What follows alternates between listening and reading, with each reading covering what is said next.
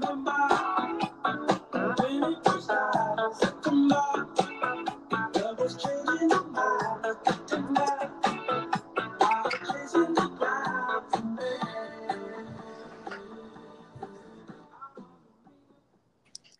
back to episode 2 of Call of Power. I'm Ryle. And I'm Nick.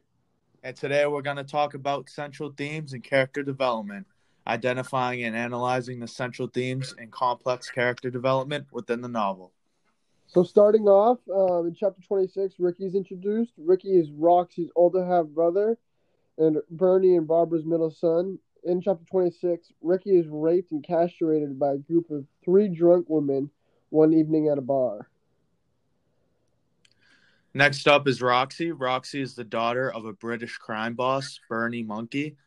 Roxy begins the novel at age 14. She watches 2 men break into her home and murder her mother. We already were introduced by Roxy, and we're going to go more into detail.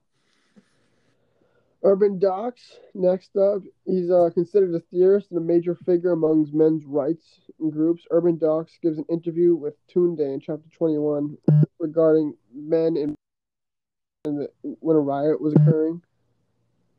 Next up is Margot, and we already introduced this character again, but basically she's the mother of a daughter who has a power, and she's also a politician, and we'll learn more about her in these next chapters. Next up is Allie. She'll come up in these 2 chapters as well. She's a 16-year-old girl in Alabama who lives with her foster parents, Mr. Montgomery Taylor and Mrs. Montgomery Taylor. Allie is frequently beaten and raped by her foster father. Next up, Jocelyn. She's Margot's daughter, as I was talking about before, and she has difficulties with her skiing and her power. She sometimes has too much power that she is unable to control. But the book also explains, in the chapters we read, how sometimes she doesn't have any power at all. Next is Ricky. He's Bernie's son, as mentioned before. Yeah. Next is Tunde, a 21-year-old journalist from Nigeria. We talked about him before in this chapter. We're going to have more chapters about him. And he's still the only male protagonist at this point. And lastly is Bernie, who was the main crime boss in London and the father of 4 children. All right. So as we go further on in this podcast, we're going to go through all the chapters we read in these next points that we left off from episode 1. And basically after every chapter, we're going to try to central that into the main themes and sort of what week 2 episode's all about. So starting off with chapter 21, Tunde. So we're just going to give a brief summary of all the chapters and go from there. So Tunde in chapter 21 is interviewing protesters in Arizona. And the men are protesting justice for men and how men are facing inequality. Tunde then begins to wander off and what else he could be covering, like the unrest in Saudi Arabia or something else like that. But all of a sudden, he quickly runs towards a bomb. And when he was there, he saw the mall on fire, and he saw a pregnant woman and who asked to not leave her. And sort of when a fire catches around them, he is forced to get his camera and run away. Later in the chapter, he came to find out that it was from a terrorist group and a lady under the name of Male Power. So in this chapter, when Tunde is talking to Urban Dox says bold statements on how women are trying to kill them and how people got slavery wrong. And Urban Dox is a character we'll dive more into in these next coming chapters, and we're really introduced to him in chapter 21. Chapter 22 is named Allie. In the beginning of this, he was in front of a large audience and helps a boy named Christian, who hasn't had the ability to walk since he was a child. She helps his muscles to start working again, allowing him to take steps.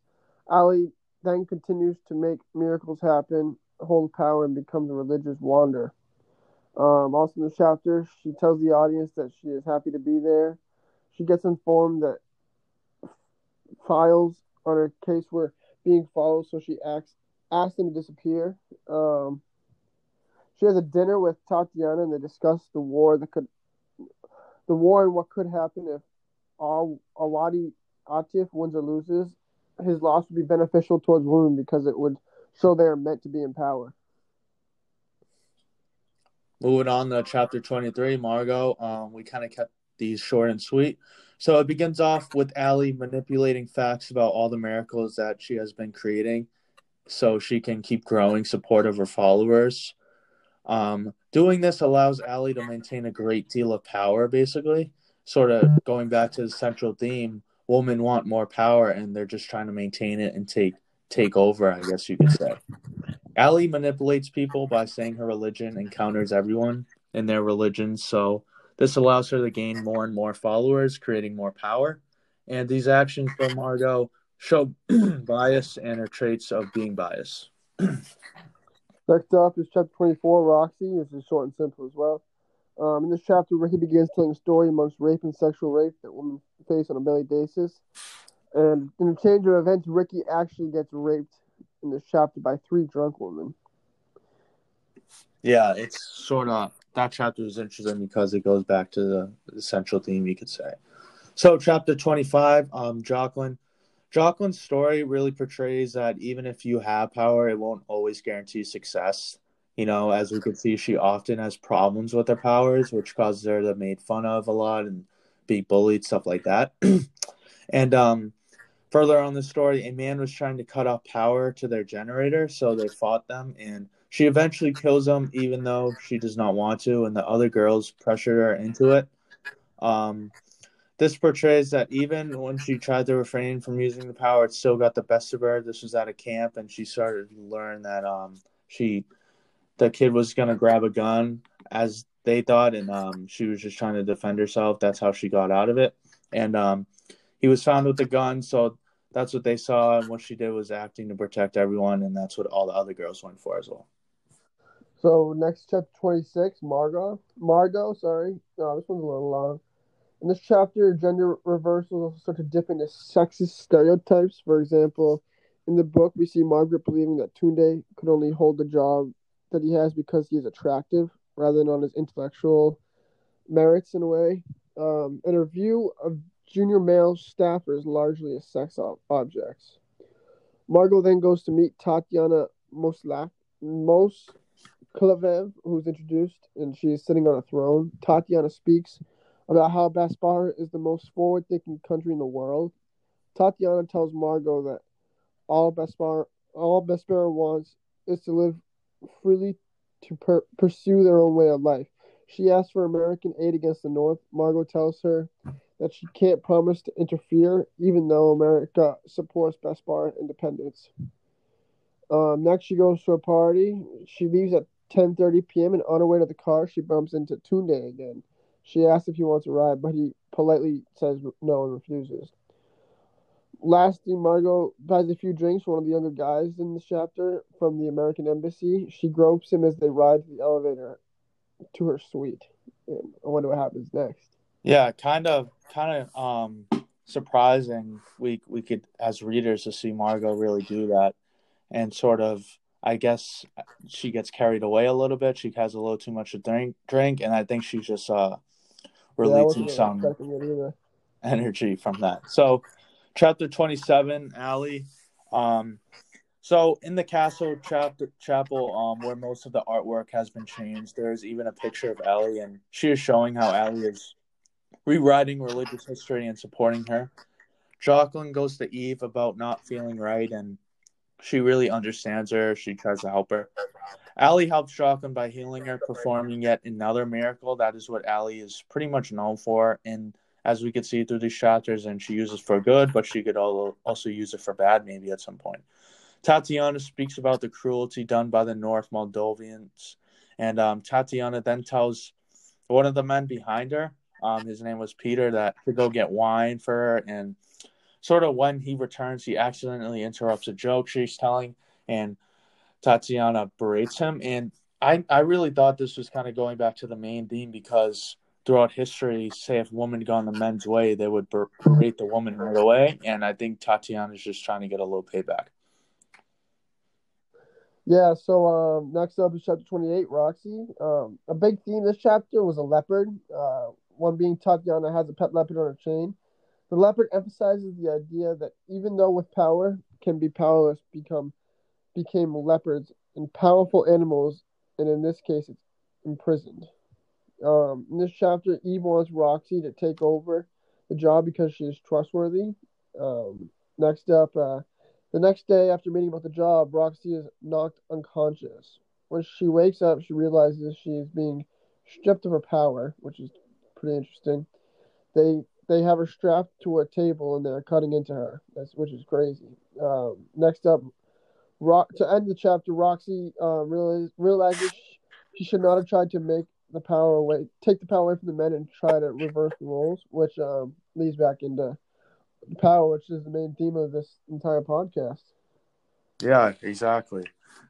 And sort of going forward, chapter 29 and 33, me and Nick thought we kind of were going to try to go into more detail just because we both agreed that these coming chapters really got into interesting points and kind of were really hard to explain if we didn't go into detail. So as we begin chapter 29, Tunde goes to help a young man who had licked up Tatiana's wine and broken glass. And the young man, who was Peter, as we were being introduced before, had 8 glass shards out on his throat, and he had to try to get him out of his throat, which is very painful. And Peter, who was only 17 at the time, is crying and sort of Peter begs Tunde not to leave the country because Tatiana is going to try to make the press. And sort of at that time, Peter gives him a note and it's saying they're going to try to kill us. This is kind of the really main stepping stone of chapter 29. And I think it's what it's all about, how Peter is so scared of women now, and sort of society is so scared of women because they have so much power. And we might see throughout this book that power kind of is not a great trait to have all the time. So going on throughout the thing, he remains in the country. He attends services, new churches, and stuff like that, tries to meet new people. And each man in the country. So actually what happened is, I forgot that at this point was Tatiana sort of holds a press conference and she sort of sets a new standard in her nation and sort of things that were really will have a new effect on the country and maybe even the world. And some of the rules are each man in the country must have a passport stamped with the name of a female guardian, say if they want to travel or do anything really. They can't gather with a large number of groups. They can't own businesses. And they can't even vote. So this is just crazy. I think Tatiana might get a little power hunger at this point, and we'll see that throughout the novel. So in chapter 30, 8 weeks after the party, Roxy has disappeared, which is a little interesting. Allie is worried while Tatiana is convinced that Roxy has betrayed her in North Moldova. Allie misses Roxy a lot, and she prays to the Holy Mother to bring her home safely. The voice says, I can't make any promises, but Allie still has her hopes up. Allie then tells Tatiana, I think you'd like to sign these papers now. Wouldn't you? Tatiana nods drowsily and signs the papers, allowing the church to try its own cases and enforce its own statutes in the border regions. Allie then tells the voice, I'll take the country and I'll be safe.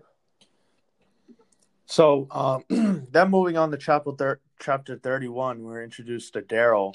And Daryl, who's running Roxy's stead, sort of like a factory, over the time, he's like in the chapter explains how he lost 3 million quid worth of glitter because of soldiers that came through the factory. And he hasn't, and interesting about Daryl is that he hasn't revealed that he has a scheme because he can't fully use it yet. He doesn't really know how to use it. He doesn't have the full power, but he is one of the first men to have sort of scheme to introduce power to him and kind of get on a woman's sort of edge, I guess you could say. And when he's working at the factory, one of the women asks if Daryl has a guardian. He says, yes, of course, it's Roxy. And he just explains how Roxy's not away right now, and the woman don't really seem to care about that much. So Bernie then gets a call from Bernie, who is kind of one of the main contributors of the scheme, and sort of how he's trying to introduce it into men more, like, and how he's actually goes into detail of how he's waiting to get other men scheme and have powers, and he's gonna distribute it to everyone. Yeah. So 1 second, my notes just kind of went out. We're good. Chapter 32. We're good. Yeah. Rob, you just want to take chapter 32? Yeah, I got you. Yeah, perfect. So chapter 32, kind of get straight to the point again. I guess you could say a little shorter than other ones before our last chapter, but Margot, now we're going to Jocelyn's point of view. So Margot sends Jocelyn to a kind of therapist following what she did at the North Star camp. You know, we talked about this earlier, how she was trying to defend herself from the boy, but really she just lost power.